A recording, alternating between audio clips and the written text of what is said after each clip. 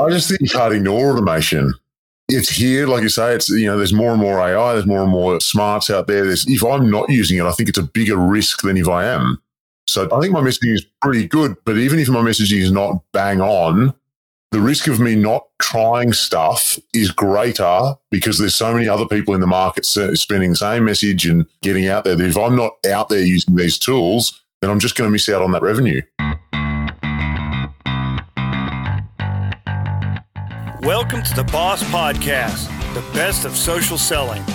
Your host, Mark McGuinness, Australia's #1 social seller, author of Tactical Pipeline Growth and B2B Sales Trainer, brings you expert opinion, tactics, and discussion to help you get more out of your time on social.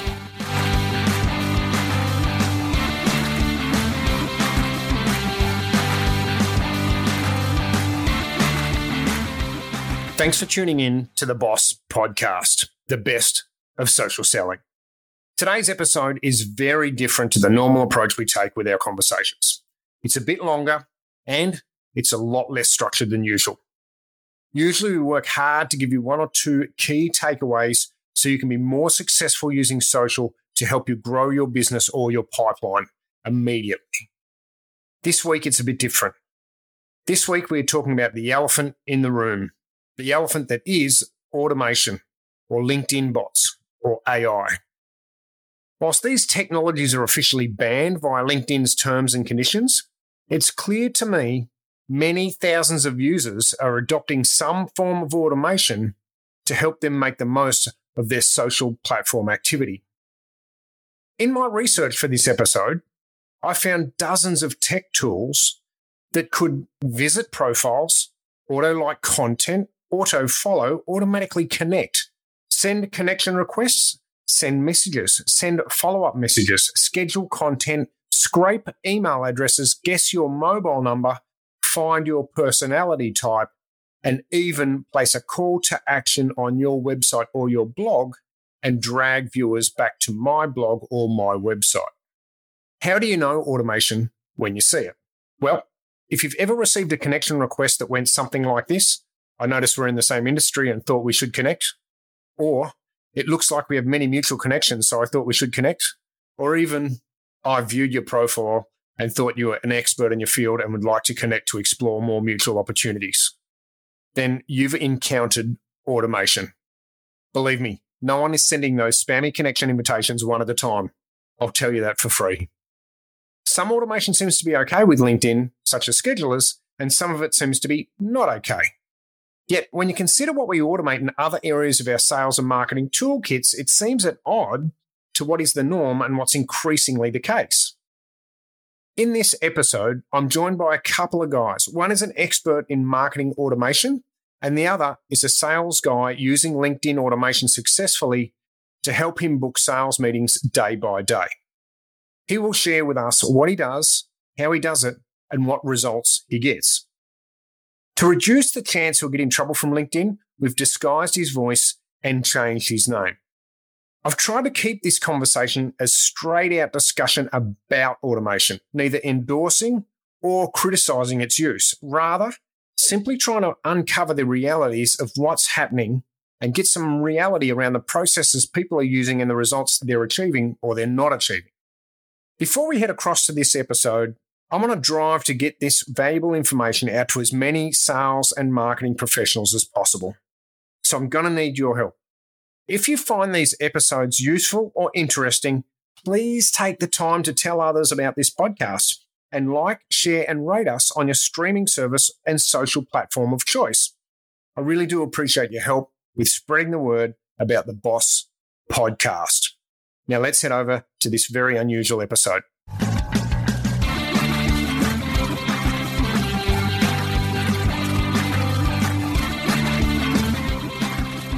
So we've got a couple of guests on today. One of them is a regular guest, so Stuart P. Turner. Welcome to the podcast yet again. Hello, thanks very much. Great to be back, Mark. And Mr. Turner, you're I've actually got owner/founder/director of lynda.com, but maybe you can provide me what actually is going on there. No, that sounds about right, to be honest, yeah. So there's myself and my partner who founded the business. a few years ago, and now we would like to think have become one of the best automation tools that runs across LinkedIn's sales navigating tool. Okay, cool. So you've got real world experience from, lots of your customers using LinkedIn automation, right? I do, yes. We've got a global customer base that I can obviously can't talk specifics, but I'm happy to chat about and give you some use cases from. So the disclaimers are in already. Love it. Get that early. Very early. And we're joined by Mr. Anonymous, who we'll call Andy. Hello, Andy. G'day, Mark. How you going? Good. I thought you were going to back out and then not even say hello. So Andy is a user of automation. You sound like a drug user. A user of automation on LinkedIn, and he's agreed to come on and share his experiences and how that fits into his sales process. So thank you very much for coming on and being a bit transparent, mate. Yeah, thanks so much, Mark. Hopefully I'll see a bit more context around how I'm using it. Hopefully it, come through and be valuable for you. So just give us a quick outline. So what is your role? What sort of stuff do you do on a day-to-day basis? Like you're in sales, correct? Yeah, so I'm an individual contributor to a small, medium-sized business in the tech space, SaaS products. I don't have a BDR. It's just me doing the entire sales process from, discovery and drumming up leads via prospecting, responding to leads that come in via marketing, getting them right through the process of assessing our products through to signing the contract and buying. Okay, awesome. Love it. So we're going to ask you to share exactly how you're using automation as we go along. So, mate, again, thank you very much. Good to be here. For coming in. So we just want to uncover what's working and what's not and what some of the challenges are, etc. So I guess I'm not really sure where to start. Maybe we should start by just outlining some of the types of automation so that we can get some clarity around that. So as far as I can see, there's a couple of buckets of different types of automation. So you've got that content, let's call it scheduling type stuff, like Hootsuite, HubSpot, Recur Post, those types of things where you can prepare your content in advance and create that's a scheduling tool. So my understanding is they're legal. Is that your understanding of that, Stu? Well, I think, it's an interesting, this is an interesting point to start for me because they are, if you want to look at it in a legal sense, they're all technically illegal because I think LinkedIn are fairly sort of explicit in the fact that they don't really want people to automate like anything. However, I would say I'd probably characterize them as more, they're acceptable because, nobody can be bothered to sit there manually scheduling their posts forever. Or maybe some people can, but I think if you're trying to do it any sort of efficient or scalable manner, it doesn't make a lot of sense. Yeah, then, I don't know, is it too early to dive off into, sort of points of view on these things, Mark? Or are you happy for me to give you the viewpoint on automation now? Let's see what Andy's got to say. He's got something to say. What have you got there, Andy? I was going to jump in there. Like LinkedIn have their own post automated scheduling technology. So LinkedIn Elevate, which is a LinkedIn product sitting on top of Sales Navigator and LinkedIn itself, allows you to share and post stuff. So it's kind of a bit of I'm sure it's frowned upon by LinkedIn because they've got their own version. But otherwise, it's pretty common, I think, to have that ability to post content out to your network more broadly. It's a pretty standard thing to have. I don't know if we're going down that over you, like you said, Stu, but I do think it's almost a little bit, if I look at all the people, it's quite transparent who's doing it. Particularly if you look at younger BDRs that get fed stuff by their own marketing departments, it's often quite stock standard content and not that powerful. Whereas I know a lot of sales leaders tend to share some stuff that's much more targeted, I believe. And obviously it's come out via those same methodology, but I think it depends on how much content you've got. You think that the lower level BDRs or BDMs, SDRs are scheduling content through scheduling tools. Is that right? Yeah, and being fed the content by their marketing departments versus creating it themselves. So, like personally, I don't use content scheduling tools because I don't produce enough content myself for it to be worthwhile, and I don't really want to be sharing just stock standard stuff that comes through from my marketing department fed to me, and we don't have a big enough marketing department to be able to feed me content like that either.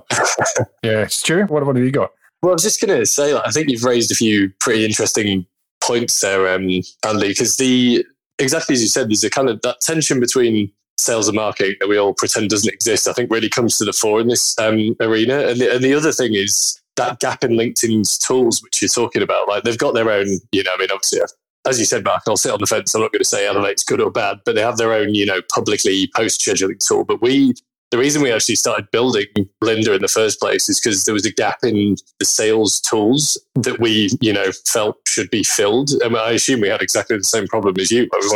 We wanted to reach out to people. We want to, be able to communicate with people at a great scale, but it's just basically impossible given LinkedIn's current tool set. But going back to what you were saying about the sales and the marketing use case, I think it's, as you were saying earlier, it's really acceptable for people to publicly schedule content that goes out in the feed, which is largely like pretty shit because it either doesn't speak to a sales use case or it's just, churned out because a lot of marketers don't have time to really dig into really personalizing content for specific cohorts or buyers or whatever salespeople may be looking at that they're not. But then strangely, it's really, frowned on to automate direct communication, even though in other channels that's perfectly fine. Like if you were going to look at email, that's a channel where automation is essentially expected because you wouldn't expect someone to sit and send, 1,000 of the same email every day. And yet on LinkedIn, people are like, oh, don't send me an automated message because, Jesus, I want you to write it out yourself, even though it might be exactly the same as the one you just written to someone else. It's just, I don't know, it's a bit of an interesting existential challenge for the network, I think, at the moment. It is. And I do wonder whether, LinkedIn are saying that these things are against the terms and conditions so that they can develop their own or they can keep the platform a bit more to themselves, for want of a better word. Who knows?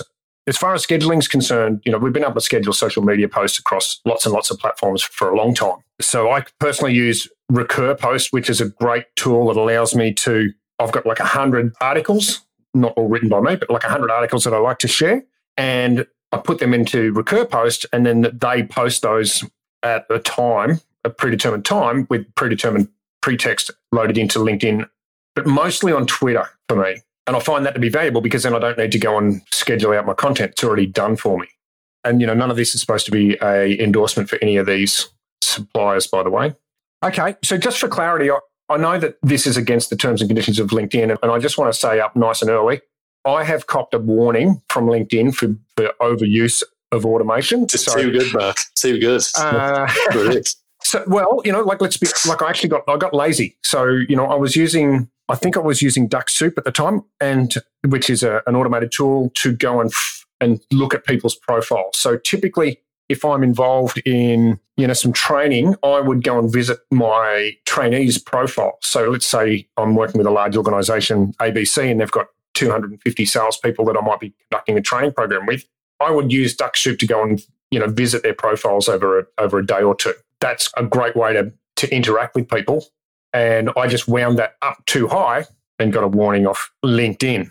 So Stu, have you got a similar story or? Well, I was actually just going to throw in there. I think this is where there's, not to get into trying to sort of reverse engineer the psychology of the LinkedIn sort of management team. But I think were I them, which I now will do, even though I said I wasn't going to do that. If I was them, there's certain things that I would be happy for people to look at automating and certain things that I wouldn't. And if I was running LinkedIn, I'd be like, right, you want people actually coming to the network and interacting with each other regularly, right? Because that's what makes every social network run and make money. Mm-hmm. But where I think they struggle from a business point of view and from a network interaction perspective is if you're using stuff like, well, let's not name names, but if you're using any of the less favorable tools, should we say, that are like, kind of Chrome extensions, not very secure, things that sit on top of the LinkedIn network and affect the user experience, I wouldn't be very happy about people using those things because it directly impacts LinkedIn itself. And any tools that just harvest data out of the network, I wouldn't be super happy about. But I think tools that allow you to automate in ways that are now, acceptable and required to keep people coming back to the network, they look at differently, even though they might say other things publicly. And that's where, to me, like stuff like messaging or chat-based automation, this is all like, it's a huge industry around chatbots and stuff now. Email automation is massive. Marketing automation is a huge industry. It's just the sales industry seems to be in a different space there. And you've got to be like, you have to assume there's people inside LinkedIn who are looking at all this stuff and being like, well, look, we can't, stave off the tide forever. And yeah, I think if you're doing things that basically don't damage the actual user experience, I would suggest they'd probably be happy or turn a bit of a blind eye or be keeping an eye on people that are doing that. Whereas, yeah, the ones that are just sort of there to, I suppose, just focus around, making life easy for people that are a bit lazy, I wouldn't necessarily be happy with. I think whether that's a fair assessment or not, that's how I've been looking at it. Yeah. Gentlemen, I want you to have a think about what sort of results have been able to be achieved. So have a think about that. But just before we jump into that, just let me give the listeners some comfort around our credibility. So on my personal side, the automations that I've used at some point since 2016, the list goes like this: Autopilot, which is now defunct and closed down by LinkedIn; Duck Soup, LinkedIn Helper; Meet Leonard; Hunter, which is a email and phone number scraper; Buffer, which is a scheduler; Social Bee, which is a scheduler; HubSpot and Hootsuite, which is a scheduler. I no longer use any of those. My current sales stack, for want of a better word, is SalesNav Teams. I think everybody knows that that's a pretty solid piece. And of course, that's owned by LinkedIn, right? Yeah. Although not strict automation, but it makes LinkedIn a CRM. RecurPost, like I mentioned, that's predominantly weighted towards Twitter, but it does post 5 posts a week, to LinkedIn for me. Sniply or snip.ly, which is a really cool tool that allows me to post something on social media from somebody else's blog, but have a call to action on that blog back to my website or back to my LinkedIn page. So that's a really cool one. Lusha, which many people would know about, Lusha, which allows me to find email addresses and mobile numbers, and you've got to pay for that one. Crystal Knows, which is another cool tool which gives me visibility into people's personality types. So, for example, I would be able to say that, Stu's this type of personality, and it provides me with some clarity around how I should communicate with Stu, what my message, how long my messaging should be, that sort of thing, to try and increase the chances of that engagement. And then lastly is the video piece, which is Bonjoro. Just so people know that, we've actually tried a bunch of stuff. We're not just making these things up. What sort of result are achieved? So I remember speaking to a wealth manager or a mortgage broker where I challenged him on his outreach because it was terrible. I said, mate, you're clearly using automation to send out these messages. And he said, I'll be happy to talk to you on the phone. So I got him on the telephone and challenged him around the damage that he was doing to his personal brand. And his mindset was, I'm actually not concerned about, my personal brand. This is just another mode of marketing for me. And if people don't want to engage, they don't need to. But he was getting a 12% response rate on a standard mortgage broking, what you would consider be an automated pitch. Hey, Mark, lots of people are looking to refinance their mortgage right now. If you'd like to grab 5 minutes to have a conversation about if we can save you some money, here's my link. And he's getting 12% response rate. So, Stu, you're a marketer. I think that's pretty strong, unfortunately. Yeah. Well, this is interesting. It's interesting to me, right? Because I'm, as you well know by this point, Mark, a bit of a perfectionist. I think I tend to overcomplicate things. But if you want to just cut through all the sort of bollocks of marketing, right, you can just go straight to, if you just want to find people who are ready to do something right now, and this is where the old spray and pray approach can actually yield results, as I'm sure this guy's finding. You just you fire out that one really concise message, and if you don't care if people are a bit as you were, like what you're doing, you're going to hit some of the right people at the right time. Right? It's not very scientific, but I'm sure it works if you have a big enough pool of people. But then I think as you pointed out, Mark, if you do have some concern about how you're perceived, then that's where I would say that's not a great approach. And this is the challenge of social, right? Because it's obviously all tied to your profile and your name and you as a person. So I think it's interesting for me, because then flip side of this is like, well, someone sends you a message, you're not interested. Are you going to remember that person and that message like in an hour? Probably not. So maybe he's got the right idea. But Stu, if you send me a spammy, shitty message, right, it does stay with you, because next time you send me a connection request in 6 months' time, when, the smoke's cleared, guess what's still there? Well, that's your true. Message. Yeah. It's not like your inbox. What do you think, Andy? There's a little workaround there as well, Mark, which is you can send your messages from LinkedIn or from Sales Navigator, and they don't always come through to the same spot in the inbox of the other person. So, I don't know, there's ways to game the system a little bit there. And I think it raises an interesting point, which is, what are you trying to get out of your automation? And he's obviously just going for the spray and pray approach, like you said, Stu. Mark, a lot of your automation is more towards that front end, profile development piece. I mean, over the last 12 months, I've probably been somewhere in the middle of the two, right? So, obviously it is my personal brand. I'm very focused on building that. But I haven't been as focused which is why I haven't used those social posting tools as much. I think that's something for my next 12 months. And selfishly, what I'm hoping to learn from you guys here today and while I'm listening in is around that personal branding development piece. But then because of there's only one of me. I mean, there's another salesman, but for the territory that I've got, there's only one of me. There's only so much I can do. I'm focusing a lot of my time and effort on the high touch, doing that work myself. But then I want that spray and pray stuff to be going on in the background, just so the odd additional lead comes through from that approach too. Does that make sense? Hey, let's take a quick break and take care of a little bit of business. We'll be right back. Video messaging is huge right now. Mark reports his very best message response rates are coming from video messaging, and Mark chooses to use Bonjoro as his video message supplier. Because Bonjoro is now a supporter of the Boss Podcast, they have given listeners a massive 20% off any of their plans. Simply add BOSS20 at the checkout. That's BOSS20. Give Bonjoro a go and increase your response rates by 300%. Go to bonjoro.com. That's BONJORO.com. Okay, let's get back into the podcast. Yeah, so what sort of results are you finding, Andy? Well, I don't have the problem is I don't have the data, and I find that really frustrating with Sales Navigator and LinkedIn is that you don't get the same data as you get from your email sending stuff. Stu, see your hand pop up there. I was just going to dive in on the data point, Andy. I think again, this is one of the interesting things that we've been really pushing to solve is exactly that. And to give you guys some context, because I obviously use my own tool and various other tools as well to run stuff. Like we get, based on my own process, anywhere from you might get 10-20% response rates from some stuff right up to like 60%, depending on exactly to your point, Andy, what it is you're trying to achieve. So what stuff gives you 60%? What stuff? Well, I'll give you as much of an example as I can share without giving away specifics. So, look, I understand you're both in difficult positions here, gents, so just do the best that you can. But people, saying sometimes you get good results and sometimes you don't, it's not going to help anybody. Right, yes, a little aphorism, but sometimes it's good, sometimes it's shit. I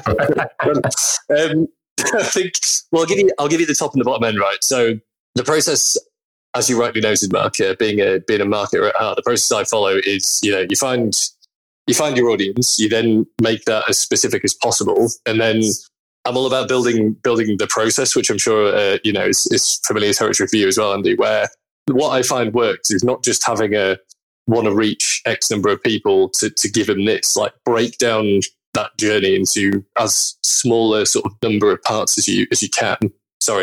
Into a smaller number of sort of sections, so multiple parts as you can. Where I've seen really high response is if, for example, last year I was running a campaign on Lynda just to connect to marketers because I was conducting some market research and I wanted to meet more marketers. Simple. Do I want to sit there sending the same message to every market that I wanted to connect to? No. So I wrote them a connection request with a message and then just a thank you saying thanks for connecting. And I think I was sending a third message like a week or two later with the survey that we were running. But that got a super high connection rate. It was like 40-ish% from memory connection rate back. And then the actual response rate was also really high. Like it was in the region of 30 or 40% from this specific example. But that was because, I was reaching out with a message saying, I'm a marketer, you're a marketer. Like, I like to meet other marketers to sort of share about marketing. It's like pretty low bar reason to connect. And I seem relevant, hopefully. And then I wasn't really asking for anything because when I actually sent them something else, all I wanted to know was what they knew or what they thought about stuff. So it's just, being specific and managing people's expectations and then avoiding that situation that you guys were talking about earlier where people think that you're going to do the old, bait and switch and then suddenly try and sell them a fucking, car insurance or something when you sit around in a week. Mm. So, Andy, you've got a different thought or a different process on connections, haven't you? Yeah, and I actually went through and had a look at the data I do have from the last little play that I've just done this last week. So I think it was about 7 business days, 1,072 connection requests went out. I don't put a note in that at all. So no note, just a connection.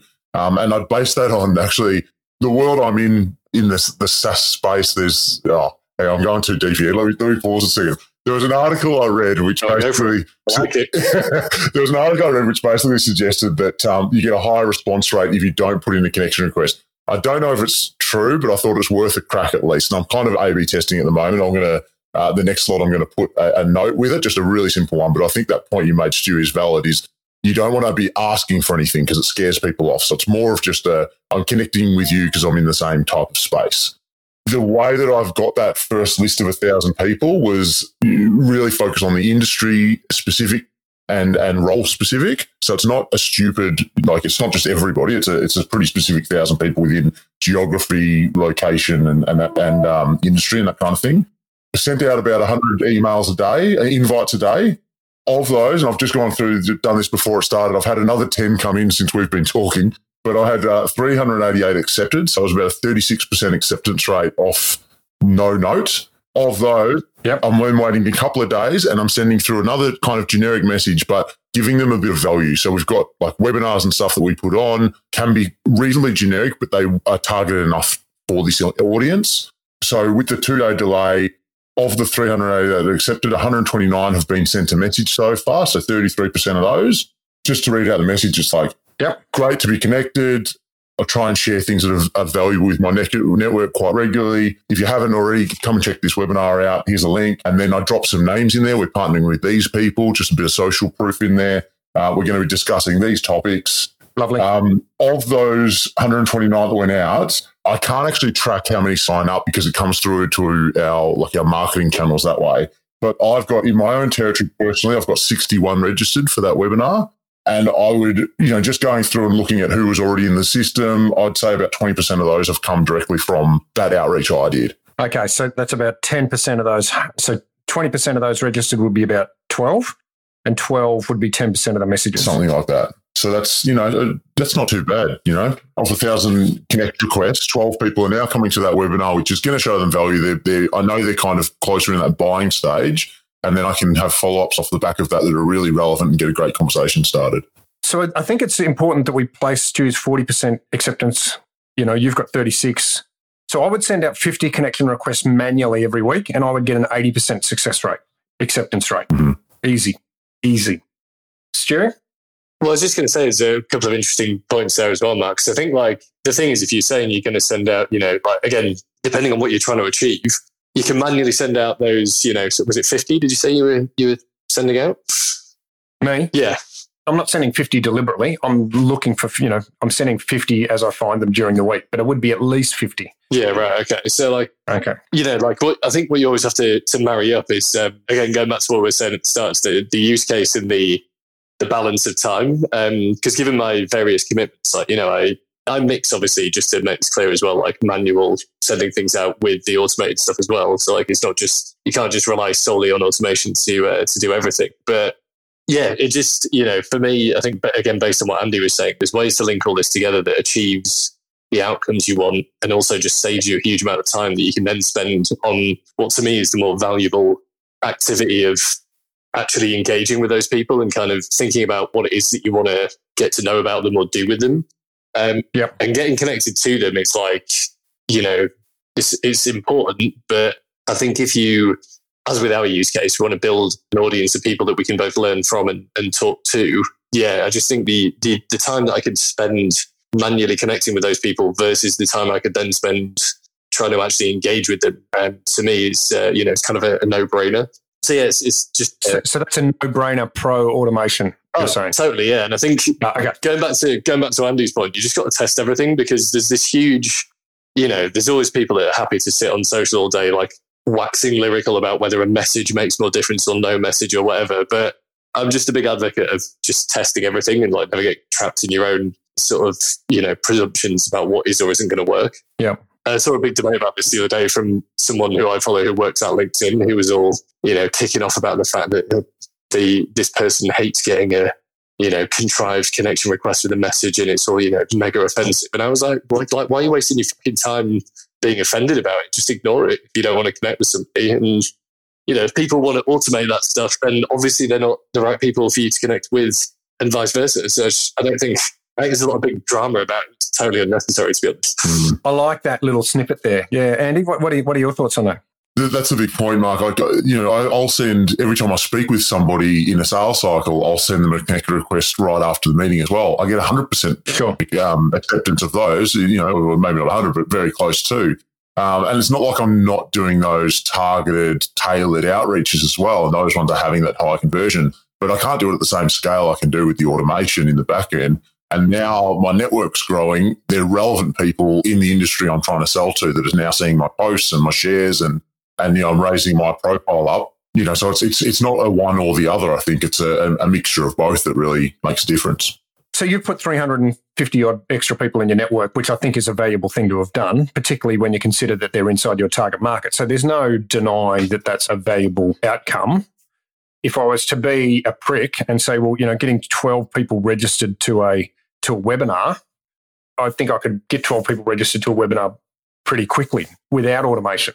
I think it's the point is you can do the other side of that as well, right? So that I can also be doing the webinar's not the point. The webinar is just a tool that's in the cycle of there. But I can be doing the 12 cold calls and getting 12 meetings as well at the same time as those 12 additional people are coming to the webinar and moving on to meetings. I do think that one of the big problems with automation is people just do it because they can, and there's no actual outcome. Yeah. So you're getting these automated messages, right? So hey, Mark, let's connect because we've connected to a bunch of people the same, or, that version of that. What are they doing with that? Like 50%, no, more.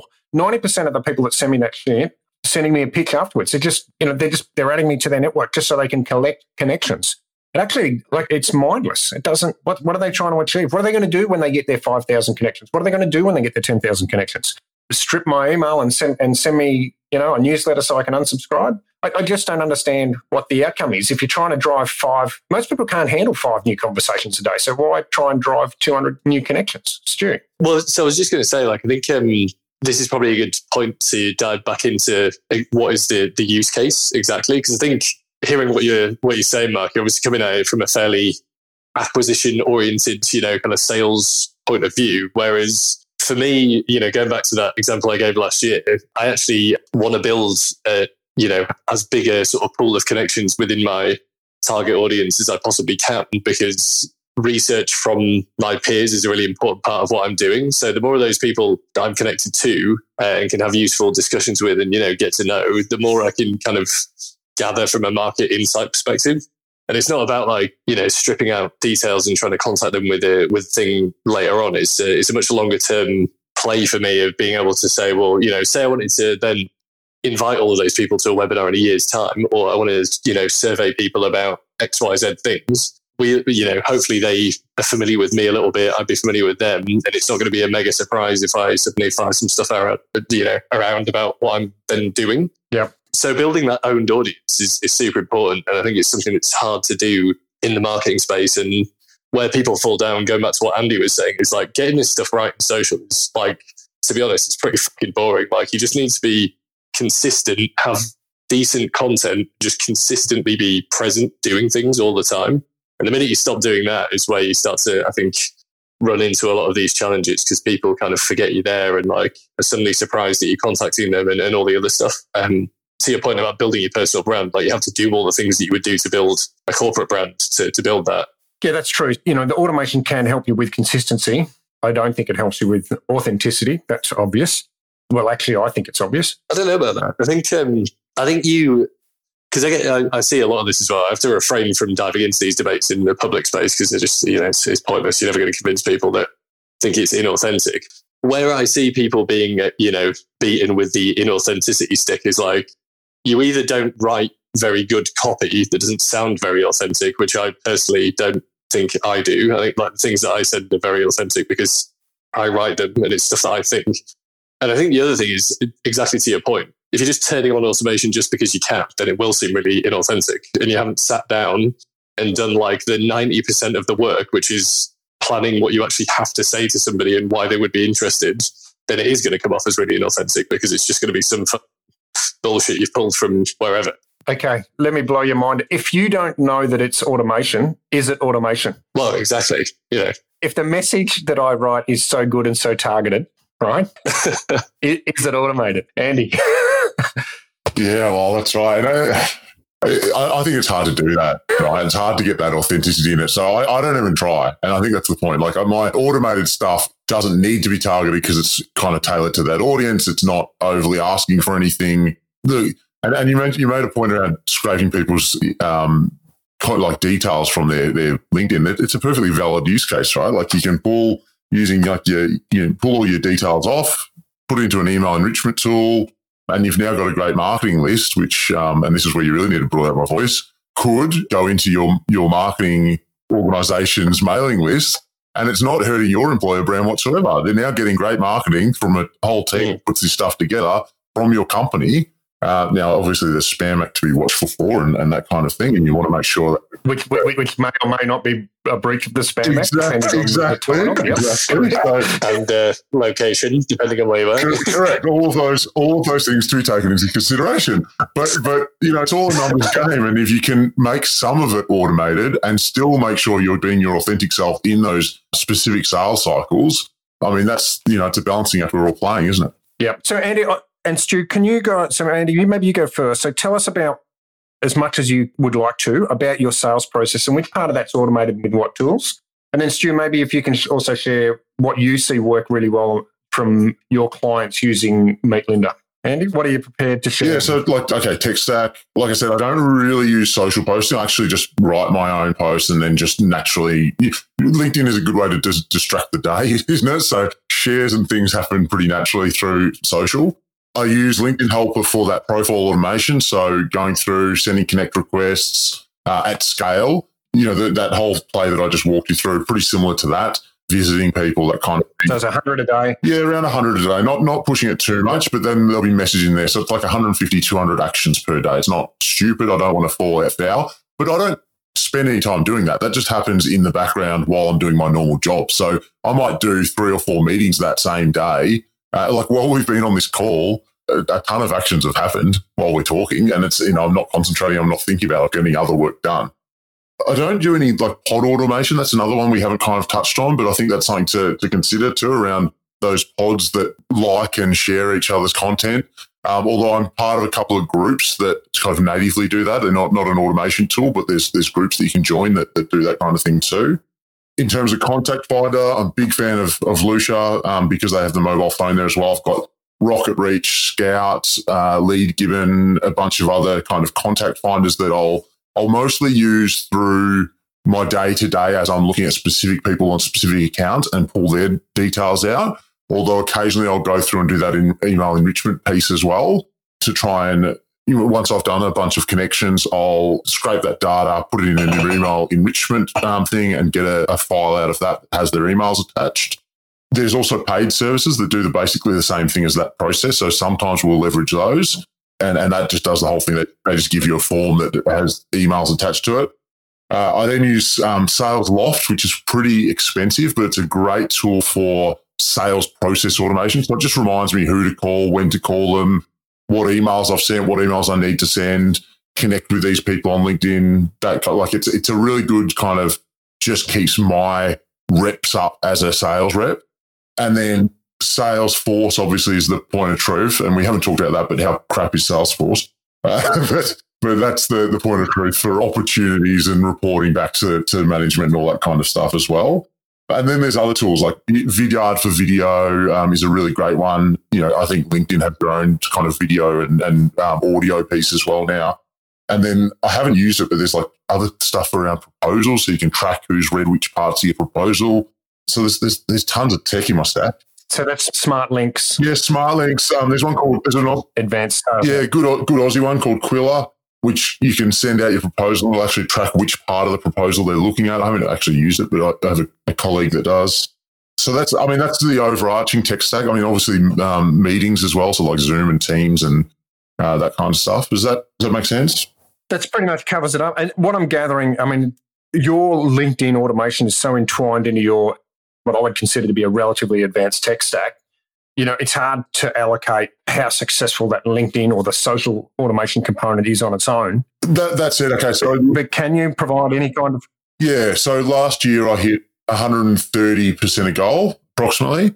Most of those deals came from referrals, which are, we can track them back as that's our biggest thing, which, arguably comes from the network growth. But of the deals I brought in, I think about 20% of those came from the LinkedIn automation piece. And so that's pretty good. So I'm not spending 20% of my time on it. I'm spending maybe 5% of my week on LinkedIn automation.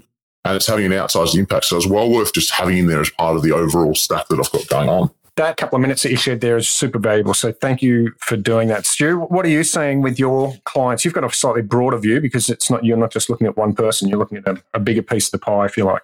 Yes. A bigger sample size. Yeah. I mean, to follow on from exactly what Andy was saying, I think our customers across Lynda fall into two groups. There's the multi-user group, if you like, and then there's the individuals. And there's a real array of levels of sophistication and I suppose purpose across the whole customer base, across all of the markets we're in. But I suppose to give you a flavor, like where we're aiming and the use case the platform grew out of is that larger process, scaled piece. So where we see people making it work really well is when they're trying to plug those gaps that Andy just talked about. So the whole platform's geared around measurement and management across multiple profiles in a compliant and safe manner. So that challenge that Andy was talking about, and he's in a good position where he can measure and directly attribute a proportion of his success back to that automation piece. Like I see a lot of our customers are struggling with that, and there's a lot of the service providers and the the agency customers get that, but I think it's a challenge for them as well. There's a lot of internal teams that are running stuff on it. So for communications, marketing or sales purposes, who I think appreciate the measurement side of things as well. And again, this is a gap for LinkedIn for me is incredibly bad for measuring things. So like the time consuming nature is the one big problem, but being able to actually measure what's happening is just shit. Like it's super hard on the platform. So that's a big gap that we're trying to plug with people. But I mean, to give you some examples from, some across the bigger businesses that are working with it, a lot of them are either trying to generate brand awareness and just sort of add a thread of direct communication to their wider marketing mix, which, is the use case that Andy's talking about. Some of them are a bit more sales focused. Some are promoting events or engagement. Some are sharing content. Like, there's a whole array of stuff that's happening that's working super well there. I suppose the other big thing that we help solve for them is the fact that once information is pulled into Lynda and becomes, effectively business data, exactly as it does when it goes into like a CRM, we also mitigate the risk of, say that person leaves the business, they're not taking their whole book and network with them, because just like if you're pushing stuff to Salesforce, as soon as a connection becomes a prospect, the business then owns that data. So that's another big challenge with this sort of way of working. And I think why a lot of people shy away from it potentially is that, that issue.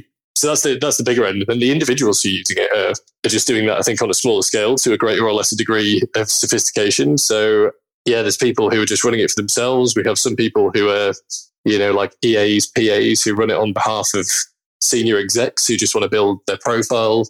There's individual, sort of business development or salespeople. There's a huge array of different use cases. But I've been very surprised, going back to what Andy was saying about what works and what doesn't, based on my own, I think, assumptions about it. Because some people run these like huge campaigns, like massive lists, just connecting with people, no message, or go straight in for a pitch of a certain thing. Some of them work like really well. What does really well mean? Like, 5%?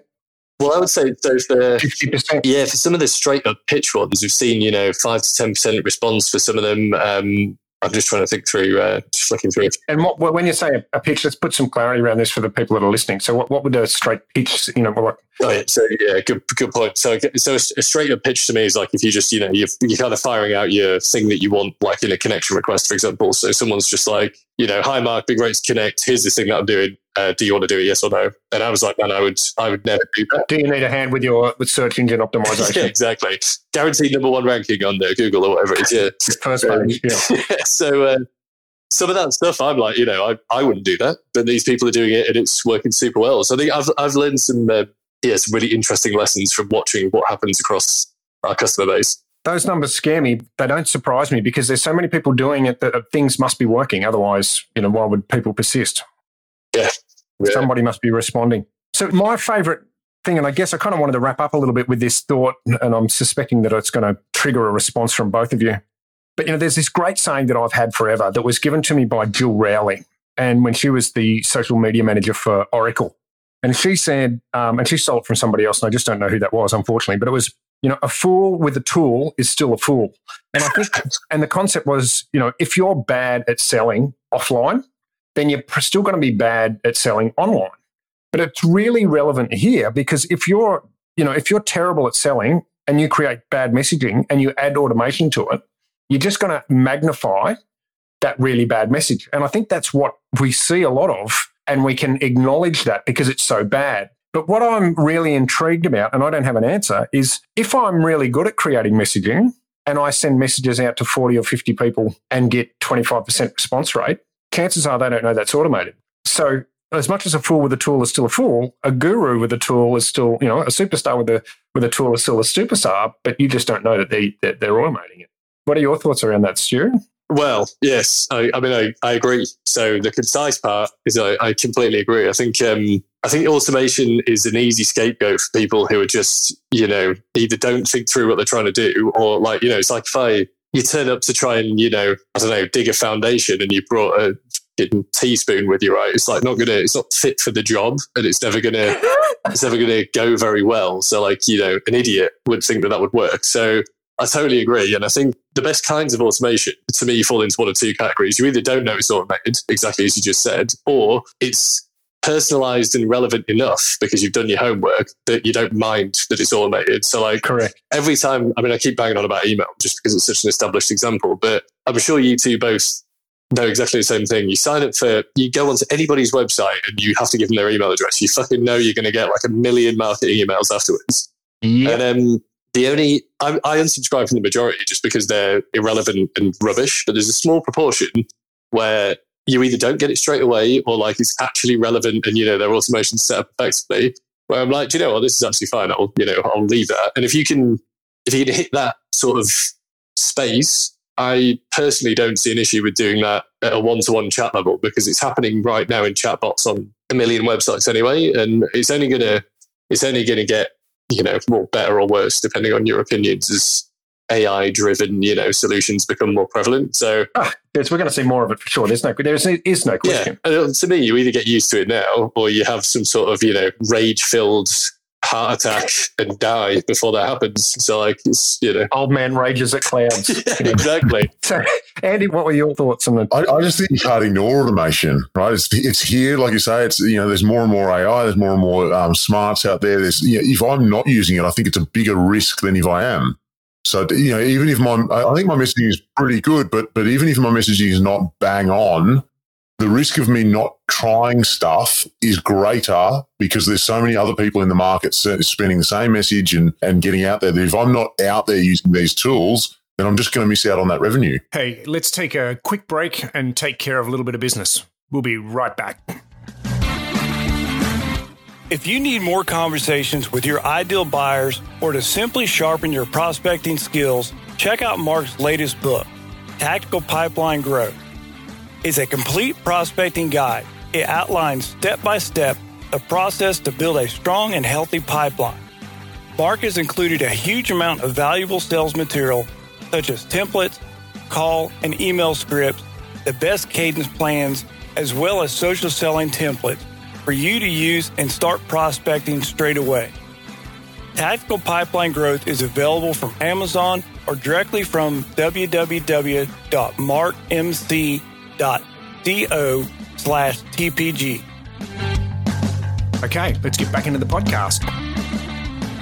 It seems to me like this conversation is coming to a conclusion, and it's like if you're sending good messaging and the messaging is hitting the target, it actually doesn't matter whether it's automated because it's valuable. And if you just need to get 5 conversations a day and you can do that with 10 pieces of outreach because you're very good at messaging, and I would consider myself to be in that bracket, I don't need automation because I only need my 5 conversations a week, right? So I can do that really easy in a very short period of time. If you're rubbish and you get a ratio of 1 to 1,000, so you get 1 response per 1,000 outreach, and you think the best way for me to get those 5 is to increase the 1,000 to 5,000, then you're in trouble. Yeah. So you clearly need to improve your message. And what I like about Andy's example is he's not sending 500 connection requests a day. He's not visiting 500 profiles a day times by 6 days a week. So, and I think so many people are, and that's where you fall foul of the law, so to speak. Totally, yeah. I think you just got to, it all comes down to planning. It's like which is a military man, Mark, I'm sure you will appreciate. But it's like if you generate more than you can deal with, that's a bad outcome for you. Mm-hmm. If you don't generate enough, that's a bad outcome. So just, think before you do it, right, about what you can actually manage. So exactly as you just said, it's like, I'd never try and generate more response than I can physically manage, because then I just got like a moron and I'm like burning opportunity. It's not quality or quantity. It's quality, and then you add automation. I thought you were going to try and create a new word to finish off the podcast there, Mike. That'd be good. If I was clever enough, that'd be a great way to finish, wouldn't it? There we go. OED 2021 is going to be in there. Gents, any closing comments? Anything we've not covered? So, Andy, you mentioned pods. So there's ElkaPod, which is closed down. There are automated pods, and there's another one called Podmaster or something. I had it somewhere. I can't remember. I've lost it now. Just to close that loop. Anything else? I mean, look, for me, like the other perennial challenge for a lot of people in this space, going back to Andy's point, is measuring the impact of all this stuff. And I think, we could have a whole other separate conversation about how to track and hook together the essential tools that you need to sort of make these processes work. But I think the important thing is, just do it in a small way first, and just do more of a, one action to one outcome type approach, so you can understand what is improving your outcomes and what isn't. And then you can kind of worry about the complexity later, which I feel can be a bit of a distraction at the start. Yeah. Mr. Mystery Man? No, I think Mr. Anonymous? I think we've nailed it. Look, I think I've learned a lot, right, from this one, and there's different approaches we can all take. The authenticity thing is something I always am mindful of and not letting go of, but I've got to be able to scale myself, because there's only one of me. Yeah, it takes on a whole different dimension when you go up the scale and start doing those multi-user stuff like Stu is talking about, and managing a whole team. But when it's just yourself, it's really, for me, it's more around scalability of my own efforts. And that's why I use automation. Yeah. And actually, can I leave you with one final 1.1 point, Mark, actually, on authenticity? One thing that's a really easy way to be more authentic, which not a lot of people do, is just use other channels to communicate what you're doing. So like, rather than just sending a message. So I use Loomloads, for example, which is a free video and screen sharing tool. You can install a Chrome extension, record anything anywhere, but record a bit of a video, send in your message instead of just sending some copy. Like, immediately makes you stand out, or just put a bit of effort into the stuff you're sending. Like, it's things like that make things more authentic, rather than just I think everyone expects the stock standard, copy, message, possible link to somewhere. But if you can do it differently, that will, to me, generate a better result. Yeah. Yeah. Well done. Okay. Well, let's round that out. Gentlemen, thank you very much for coming on the podcast to talk about automation. Mr. Anonymous, appreciate you being so transparent. Thank you. Thanks for having me. Learned a lot. And Stu, glad to have you back. I'm sure we'll have you back at another point to talk about something else equally as exciting. Oh, mate, it's always a pleasure. And that was super interesting. It was, very, I'm having ideas now. So if you're listening and you've got a different concept, you've got some tools that are working really well, or a different usage, feel free to, reach out to us on LinkedIn and share exactly what it is that you're doing that's working well or that's not working well. Or if you completely disagree with us and think we've missed the mark, I'd be happy to hear about that as well. Thanks for listening to the Boss Podcast. We'll see you all next week. Please help others just like you find this podcast by spreading the word. If you like this podcast, please subscribe and rate us wherever you source your podcasts. Thank you for listening to the Boss Podcast. Join us next time for even more tactics, discussion, and ideas to help you improve your social outreach.